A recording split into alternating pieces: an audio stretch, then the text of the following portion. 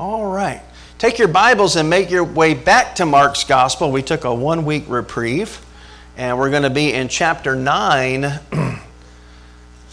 this week. We finished up chapter 8, and now we're going to get into chapter 9. There is an unfortunate chapter break here, because really, chapter 9, verse 1 belongs in chapter 8. It's still the same sermon. It's the same call to take up your cross and follow me. And it's kind of the conclusion, at least of what Mark shares with us through Peter, of that sermon. And then it takes us and unpacks all of this. So let's begin in verse 1. And he, Jesus, said to them, again, at the end of this call to take up your cross, die to yourself, and follow me. He says this, "Assuredly, I say to you that there are some standing here who will not taste death until they see the kingdom of God present with power." Now, after 6 days, Jesus took Peter, James, and John and led them up on a high mountain apart by themselves, and he was transfigured before them. His clothes became shining, exceedingly white like snow, such as no launderer on earth can whiten them. And Elijah appeared to them with Moses, and they were talking with Jesus. Then Peter answered and said to Jesus, "Rabbi, it's good for us to be here. Let us make 3 tabernacles, one for you, one for Moses, and one for Elijah." Verse 6, because he did not know what to say, for they were greatly afraid. I bet they were. And a cloud came and overshadowed them, and a voice came out of the cloud saying, "This is my beloved Son. Hear him." Suddenly, when they had looked around, they saw no one anymore, but only Jesus with themselves.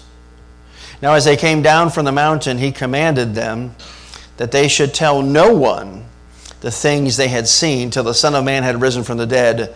So they kept his word to themselves, questioning what the rising from the dead meant. And they asked him, saying, "Why do the scribes say that Elijah must come first?" Then he answered and told them, "Indeed, Elijah is coming first and restores all things. And how is it written concerning the Son of Man, that he must suffer many things and be treated with contempt? But I say to you that Elijah has also come, and they did to him whatever they wished, as it is written of him." All right, so this is the strange account, if you will, of the transfiguration of Jesus. We'll talk in a moment about what that means, but I've entitled this sermon, "The Voice of Ignorance."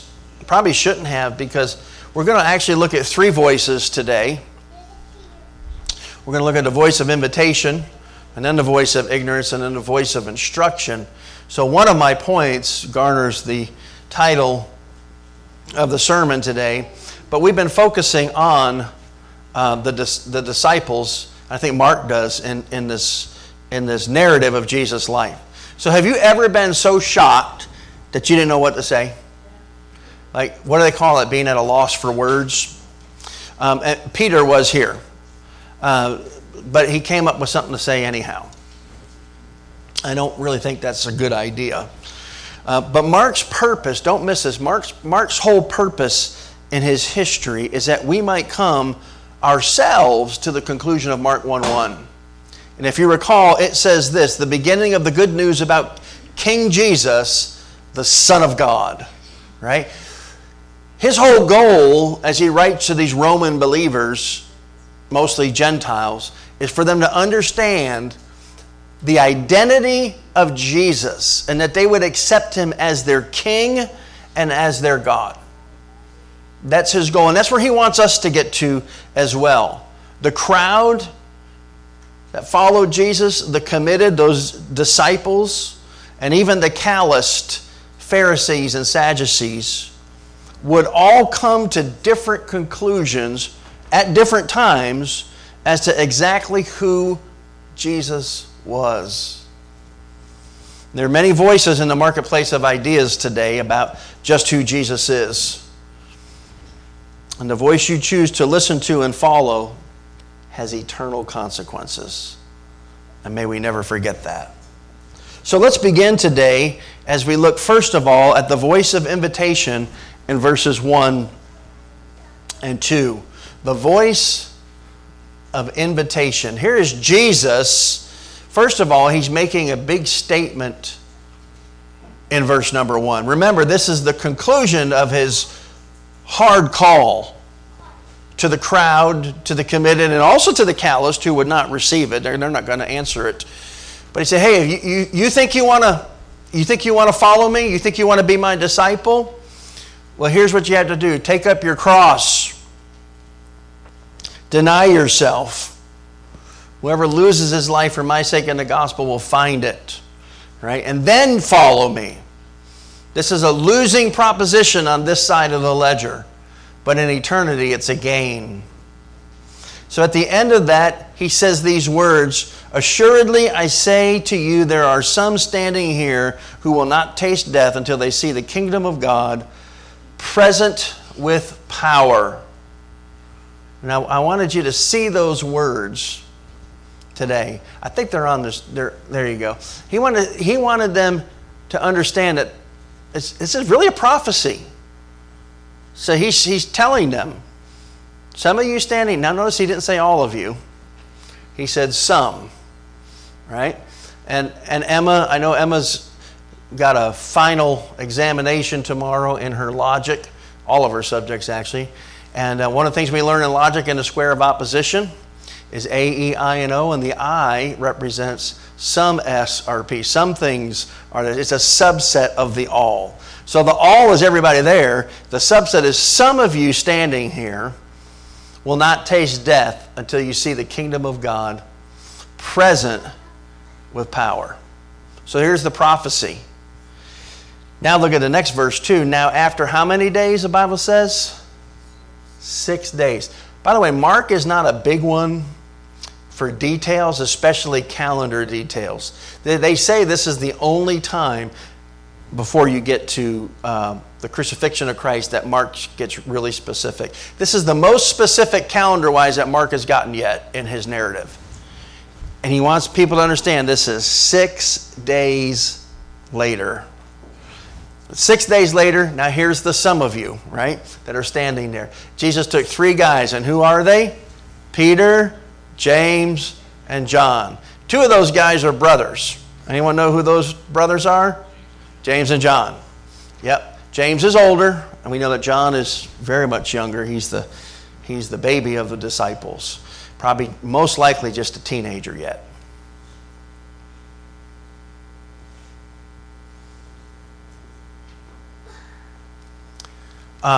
So we see these three are set aside in this voice of invitation, and that's letter A, and it is the people.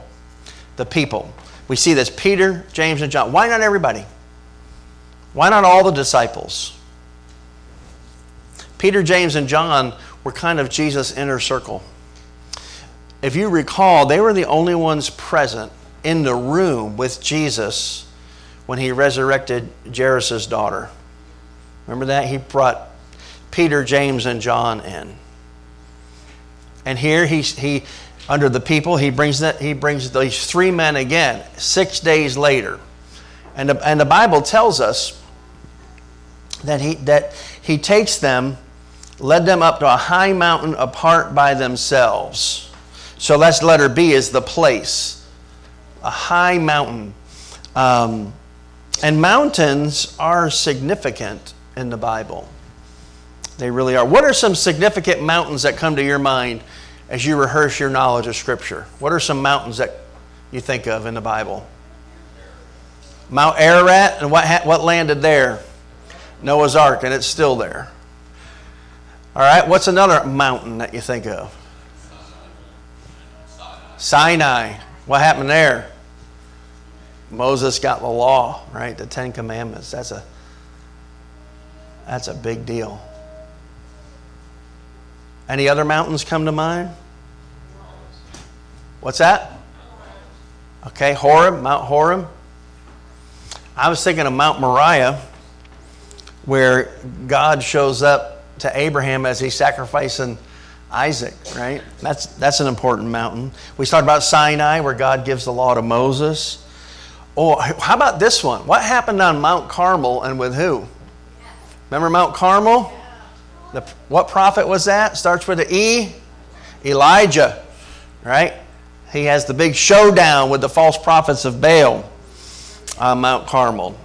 Mount Horeb was a place that God ministered peace to the troubled heart of Elijah. What about Mount Calvary? Amen. Just outside of the gates of Jerusalem, where Christ dies for our sins. The Mount of Olives, where Jesus ascended back into his heavenly glory. And that's the same mountain that that will greet his feet when he returns in glory. We don't really know which mountain this refers to, but we do know that when Jesus is given this call to follow him, that he is in Caesarea Philippi. And my son Paul and I were talking about this. The mountain just north of there, 15 miles north of Caesarea Philippi. What mountain is that, Paul? Mount Hermon. And historically, a lot of things have happened on Mount Hermon. It says a high mountain. There is another mountain south of there, but it's only 2,000 feet above sea level. Mount Hermon is 9,000 feet above sea level. So that's a pretty good climb. When it says he took them up on a high mountain, led them up there, that was quite a hike, I should imagine. Let's look at letter C as the purpose. This is the end of verse 2 and verse 3. So he gets them up in this high mountain by themselves, Peter, James, and John. They climb that 9,000 feet above sea level. And now the Bible just says these words, and he was transfigured before them. Then it describes what transfigured means. And we see it here. His clothes became shining, exceedingly white like snow, such as no launderer on earth can whiten them. Now, take the Bible glasses off for a minute. He gets these three fellas. I'm sure they've forgotten what he said 6 days earlier about some of you here will see the kingdom of God coming in its power. I'm sure that's not in their mind. Jesus just said, hey, you three come with me. And apparently we're going mountain climbing. So they climb this mountain, they get up there, Jesus turns around, and whatever this transfiguration is, happens right before them. No warning. It doesn't appear here at all that Jesus tells them anything, but all of a sudden, I want you to picture it, and Peter is describing this to Mark, and how he describes it is basically Jesus starts glowing. Like, he just starts shining, brighter than the sun. Can you imagine? And he says, and white, pure white. What is that? Well, that word transfigured is where we get the word metamorphosis from, where the caterpillar becomes a butterfly. This was Jesus revealing his true nature. This is Jesus who had up to now concealed his nature as the second person of the Trinity. And it's here that Jesus reveals to his men the nature that they only observe through his actions, but never physically and visually. Now they get to see it. Now again, I want you to take the Bible glasses off. Peter, James, and John, what are they thinking? This is quite a sight. This transfiguration is a massive, overwhelming vision for your mind to take in. Have you ever, of course we've never experienced anything like that, but have you ever looked at something and you couldn't, it didn't fit in your brain? And I've said this recently, so I don't want to rehash the story, but when we went to see the Grand Canyon, how many of you have seen the Grand Canyon? We got there late at night, and I remember Paul had to, I guess you were 18, had your driver's license. I couldn't drive anymore. I was unsafe driving. I had driven all night long through the mountains and the passes of Colorado, and all of the suicidal deer and elk, I'm not lying, were literally on the side of the road the whole night playing chicken with me. And it was exhausting driving, terrifying. And finally, I pulled over to get some gas, and I said, I'm not safe to drive anymore. And I don't know what the deal is, but my poor wife, whenever she gets in the car, it's like taking Somanex to her. She's just out like a light. So she can't do it. And Paul said, I can drive. I said, good. So he got in the driver's seat, and we were driving. We made it to the gate of the entrance to the Grand Canyon. And I figured, well, we'll just pull in, and it's right there. It's not. Paul, how long was a drive, the road, once you get in the gate? It's at least 30 minutes, wasn't it? At least. Long way. And I think it's 3:30 in the morning. It's super early. It's black dark. And he was doing a great job. And I remember telling him, I know you're going the speed limit, but go slower. I said, there's deer and elk everywhere. And so he did. He slowed down. As we came around the corner, here is literally a whole herd of elk. They're not crossing the road. I guess they're just having a convention in the road. And he speeds up. I'm like, what are you doing? He goes, I want to get closer and see that. I'm like, well, let's not hit them, right? So anyway, we finally, after a solid 30 minutes or so, maybe longer, get into the observation area, big parking lot, of course, no vehicles whatsoever there except ours at 3:30 in the morning. And it's dark. I'm talking black dark. There's no moon that night, nothing. It's super dark. And so I think the 3 adults got out. We were so responsible, we left the younger children in the van by themselves. I think we cracked the window and locked the doors. And we walked over to the viewing area, which was really, I don't know why we did that, because you can't see anything. I mean, it is black as coal. But we're standing there at the rail, can't see a thing. Probably a bad idea, actually. Be walking next to a giant pit in the dark. But we did. We weren't thinking straight, obviously. But I remember standing there, can't see it, but you can sense it. It's the weirdest thing. You can feel with some type of other sense, other than your eyeballs, that there is something massive right in front of you. Now, again, I was sleep deprived and not in my right mind. And as I stood there, the first fingers of light, probably about 45 minutes, the first fingers of light started to, not sunlight, but just light itself. About 30 minutes before dawn, light starts to happen. It's really a wonderful time. I know some of you teenagers have never seen that time, don't realize there really is a time just before light. But those of you that have hunted before or been up early, you know what I'm talking about. Just the first cracks of light started to come into that canyon. And it happens slowly, but over the next 10 or 15 minutes, more and more you can see what's in front of you. And I distinctly remember I was overwhelmed. I think part of it was being tired, but my brain couldn't take it in. And I'm sitting there holding on to the rail, feeling like I'm going to pass out, because it's too much for my mind to assimilate. I couldn't do it. I actually had to sit on the sidewalk. I had to sit down on the sidewalk, because it was totally, the size of it and the depth of it and the glory of that canyon was just, with the morning light, was overwhelming. That's what Peter and James and John are feeling here, times 1,000, I'm sure. Can you imagine? You've walked with this guy, you went fishing with this guy, you've done life with this guy for nearly 3 years now, and all of a sudden, you are seeing who he really is, listen to me, for the first time.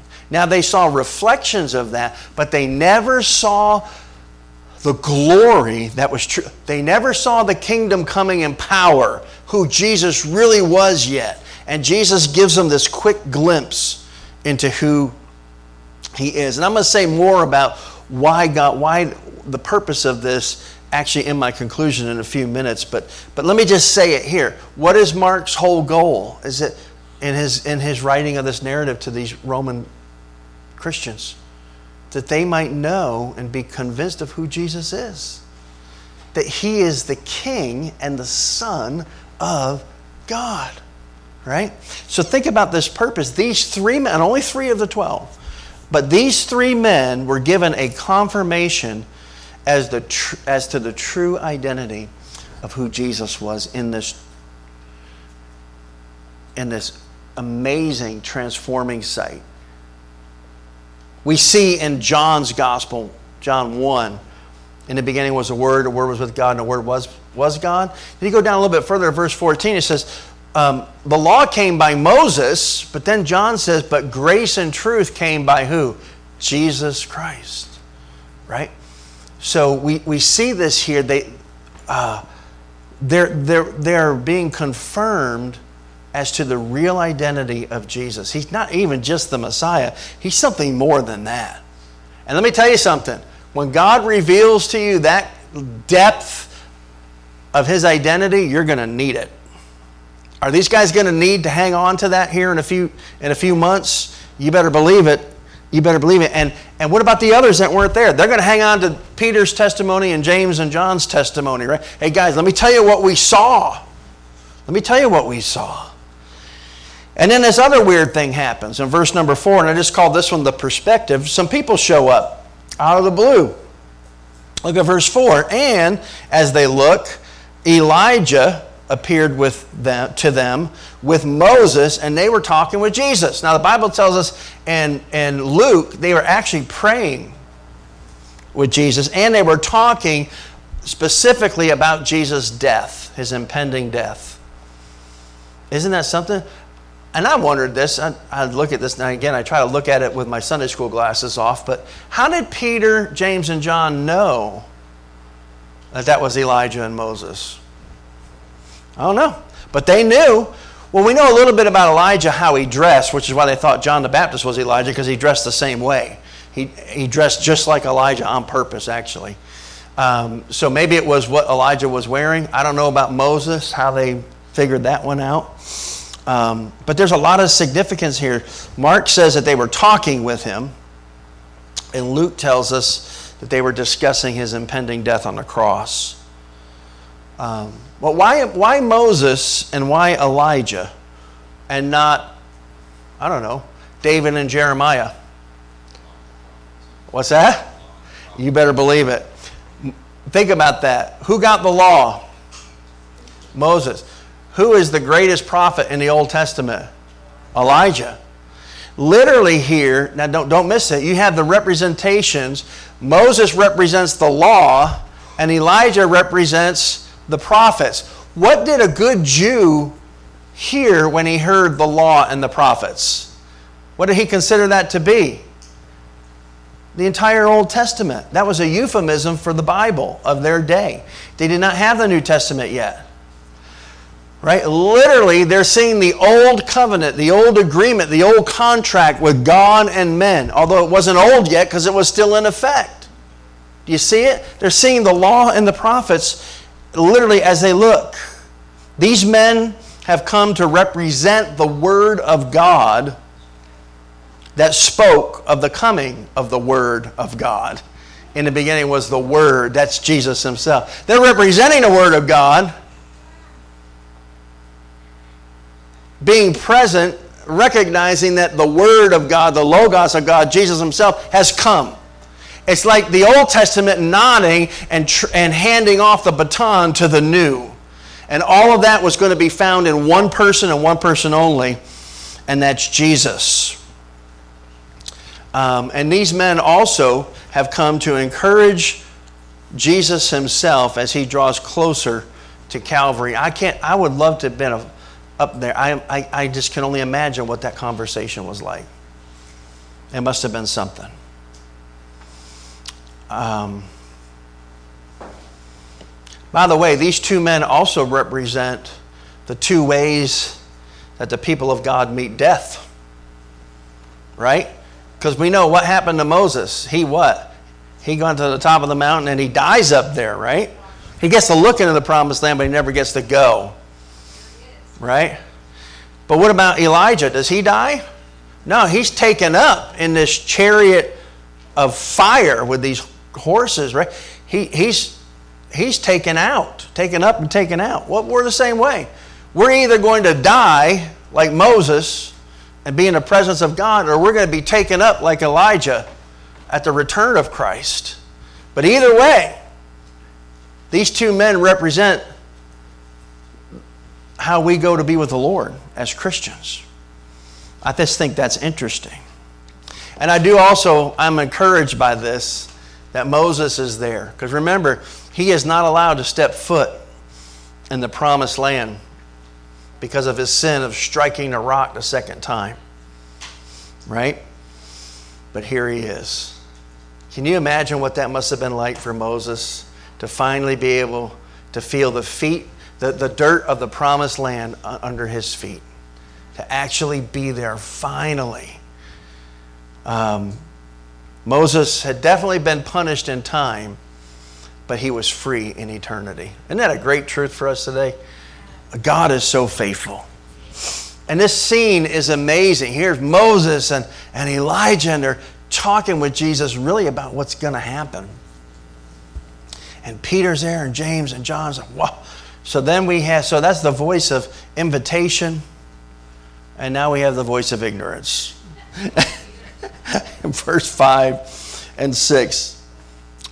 Then Peter answered and said to Jesus, and I imagine Jesus and Elijah, they're having this conversation, and Peter kind of butts in.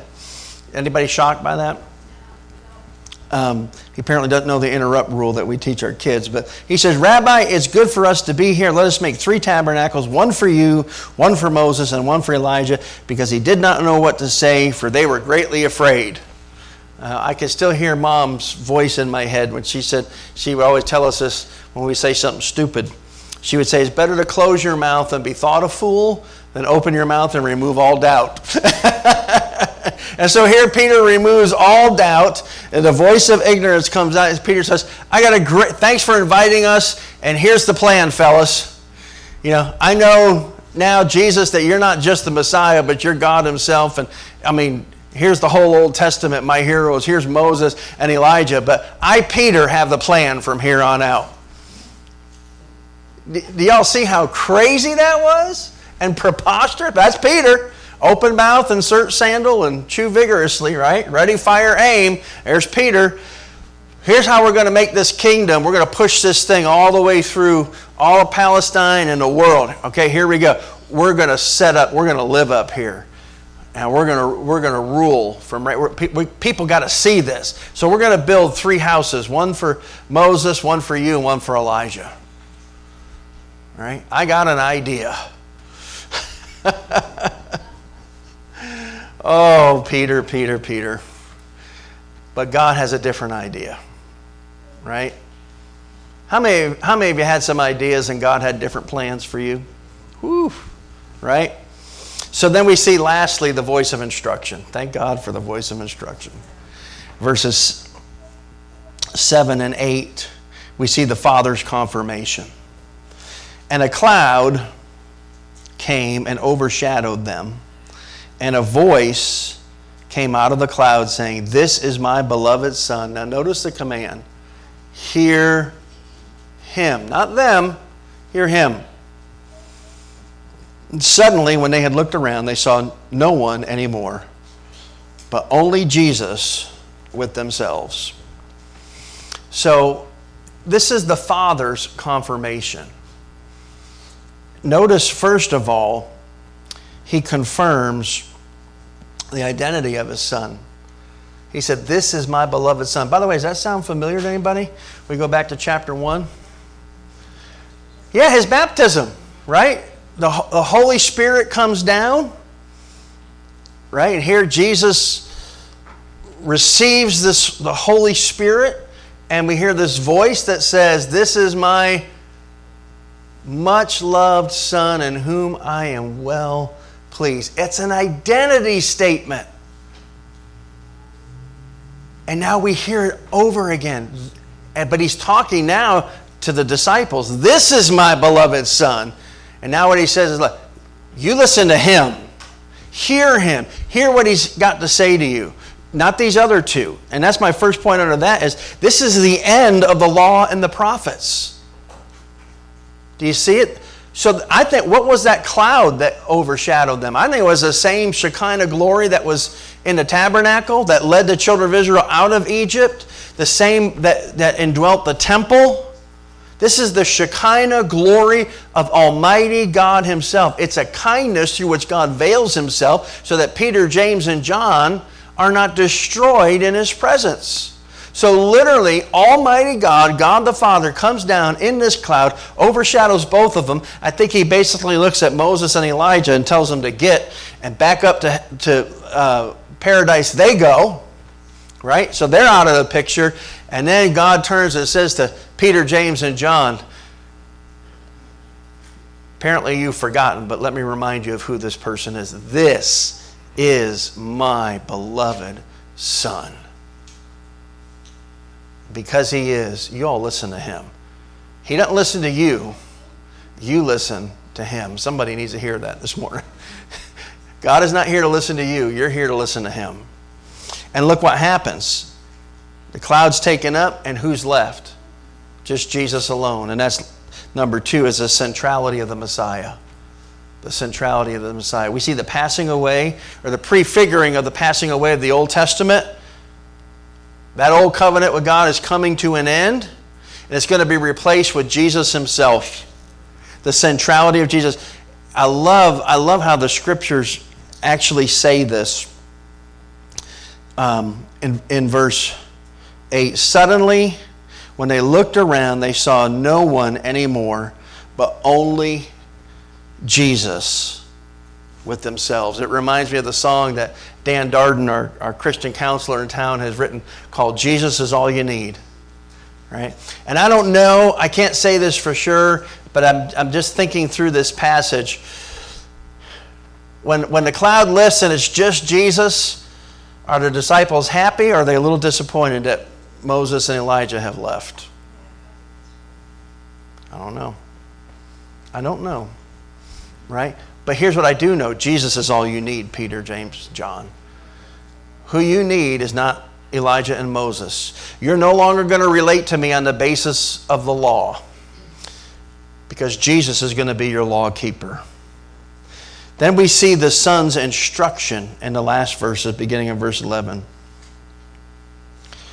Actually, verse 9. Right? Yes, verse 9 through 13. Now as they came down from the mountain, he commanded them that they should tell no one the things they had seen until the Son of Man had risen from the dead. Isn't that interesting? Keep this to yourself until I rise from the dead. Then go tell everybody. And isn't that how that thing kind of unfolded? Right? So that's the first thing that we see there in this number 1 is don't say anything until the resurrection, until I'm resurrected, raised from the dead.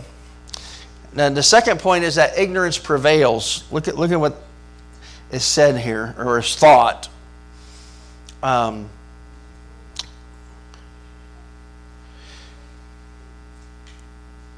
Verse 11, or excuse me, the end of verse 10. So they kept his word to themselves, questioning what the rising from the dead meant. What do you think it means? He's already told you one time, like plainly, for the first time. He laid it all out. Here's what's going to happen. I'm going to be treated terribly. I'm going to actually be executed. 3 days later, I'm going to rise from the dead. Now he says, hey, I know you saw this amazing thing, but keep it to yourself until I rise from the dead. And all they heard was, what are you thinking of? What does he mean, rise from the dead? Is that like an analogy? Is he being prophetic here in the sense of it's not really what he's saying? There's got to be some mystery to this, because surely he can't die, because that's not part of our plan. And was it part of their plan? It was so not a part of their expectation of Messiah that they couldn't accept it. And all they got from that is, what's he mean by rise from the dead? Isn't that sad, how ignorant they are? And then they ask about Elijah. So number 3 is the Elijah prophecy fulfilled. And we see that there, verse 11. They ask him the question. They asked him, saying, why do the scribes say that Elijah must come first? Now remember, they've just been given an unequivocal, undeniable demonstration of the true inner identity of Jesus. They got to see the glory of God coming through him. It's like he took the mask off for him, the mask of humanity off, and said, let me show you who I really am. Whew, and it blew their brain. I mean, it just, wow. Now we know who he is. Wow, he is not just Messiah. That's the glory of God we just saw up there. Right? Yeah, but Jesus, how come the scribes saying that Elijah's got to come first? Because who did they just see on the mountain? Elijah, right? They saw him. And look at Jesus' answer. They're still questioning, how's this going to work out? Verse 12, and he answered them, told them, indeed Elijah is coming first and restores all things. And how is it written concerning the Son of Man, that he must suffer many things and be treated with contempt? He's reminding them, two things here that you don't understand.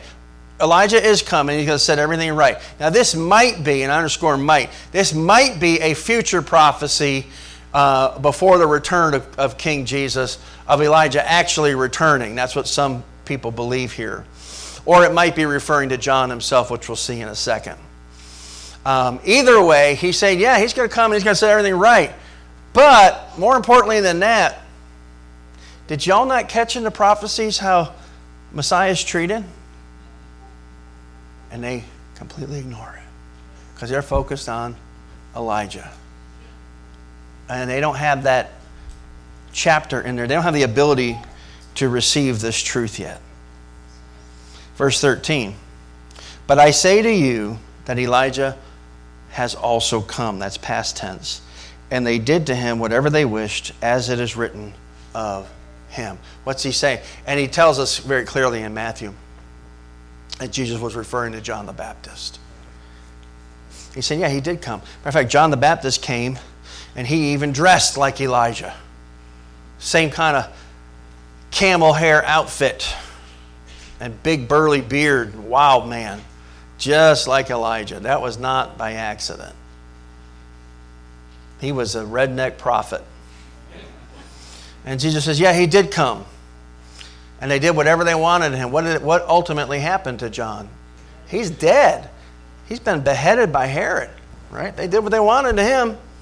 But he did his job. What was his message? Make straight your ways because the king is coming, right? He's restoring all things. He's setting everything straight, preparing the way for Messiah. He said, and there it is, and you saw it on the mountain. It's fulfilled. So let me wrap this up with some observations about the transfiguration that might help us in our pondering this week, and that's what I want you to do. Number one is, what was some of the purpose of this transfiguration? And I think we look so hard at the disciples, and that's Mark's point here, that sometimes we forget about Jesus. How did Jesus take that? I think the first thing here I see is it was just an encouragement to Jesus himself, right? He got to be who he was and finally just let it all out. What an encouragement. What an encouragement to hear his dad's voice again. This is my much loved son. Hear him. Oh, it's so good to be with the Father again. And for that to be displayed to his disciples.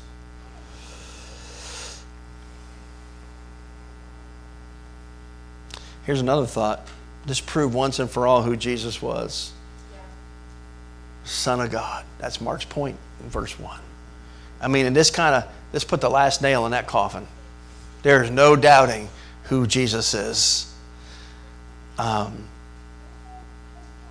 this miracle proves that he's God in the flesh.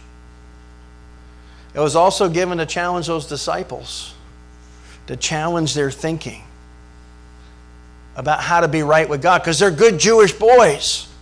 How is a good Jewish man right with God? By keeping the law, right? And providing the sacrifices when you don't. That's how you're right with God. And here they're taught to trust in Jesus and Jesus alone. This is my beloved Son. You hear him. It's the passing away of the old covenant and the pre-shadowing of the new that would come. It's also to show us, I love this, that grace can take us where the law never can. Grace can take us where the law never can. Because when he was transfigured on that mountain, listen, God came down. And when he did, that cloud overshadowed the top of that mountain. That Shekinah glory of God. Listen to me, that glory of God hadn't been seen in Israel, listen to this, for over 600 years the glory of God had been absent.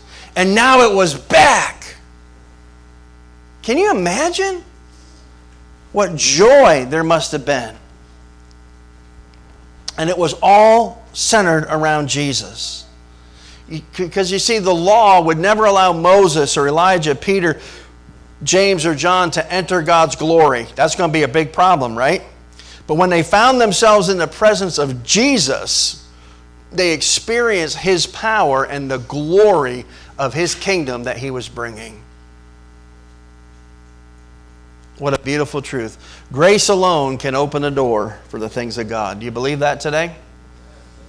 Jesus is the fulfillment of everything Moses and Elijah and the law and the prophets ever said or wrote.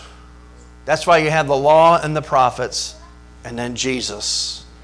Jesus is the fulfillment of all of it. He ushers the presence of God into our very lives. So I know I've said a lot about giving you a lot of information here, so what do I want you to do with it? Well, first of all, if you're outside of Christ, if you're outside of faith, if your faith isn't vibrant and alive and real, come to Jesus today. He is the Messiah, the King, the Son of God. Come to him in repentance and faith. Maybe you need to thank God for those mountaintop experiences. This would be a good time to do that. Maybe you want to seek his face and become a person after God's own heart. That's why this old-fashioned altar is always open. If God has encouraged your heart and you want to thank him, now is the time. Because one day, brothers and sisters, we're going to see him just like that. That wasn't just for those three. Can you imagine a day we get to stand before Jesus himself at the right hand of the Father? And yeah, glory is the right word, man. What a day that will be when my Jesus I shall see. We're not going to see him like he was. We're going to see him like he is. Truly human, but truly God. And his true identity is going to shine forth. And we're going to see something that our minds may not even be able to receive. And on that day, don't pull a Peter and say something stupid. Just enjoy his presence. Amen? Amen. Would you stand with me? I'm going to pray. And as I do, I'm going to tell you, if you're here without Jesus, come. Come and repent of your sins and put your faith in him. Follow him. You need to thank him. Come. Well, we're going to sing together as we leave today. And as we do, I want you to think about what we're singing. I want you to think about what we've heard. Has Jesus showed up in power in your life? And have we been changed? What ideas do we have about Jesus that are so ensconced that we're missing who he really is, like these disciples did? And in an effort to usher in the Advent season, after prayer, we will close with this song, which is one of our favorites for Christmas time. Oh, come all you unfaithful. And aren't you glad when we're unfaithful, he's faithful? Amen. Let's pray. Father, we love you today. We pray that your word will find space and grace in our hearts, that you might be honored and glorified for who you are. In Jesus' name.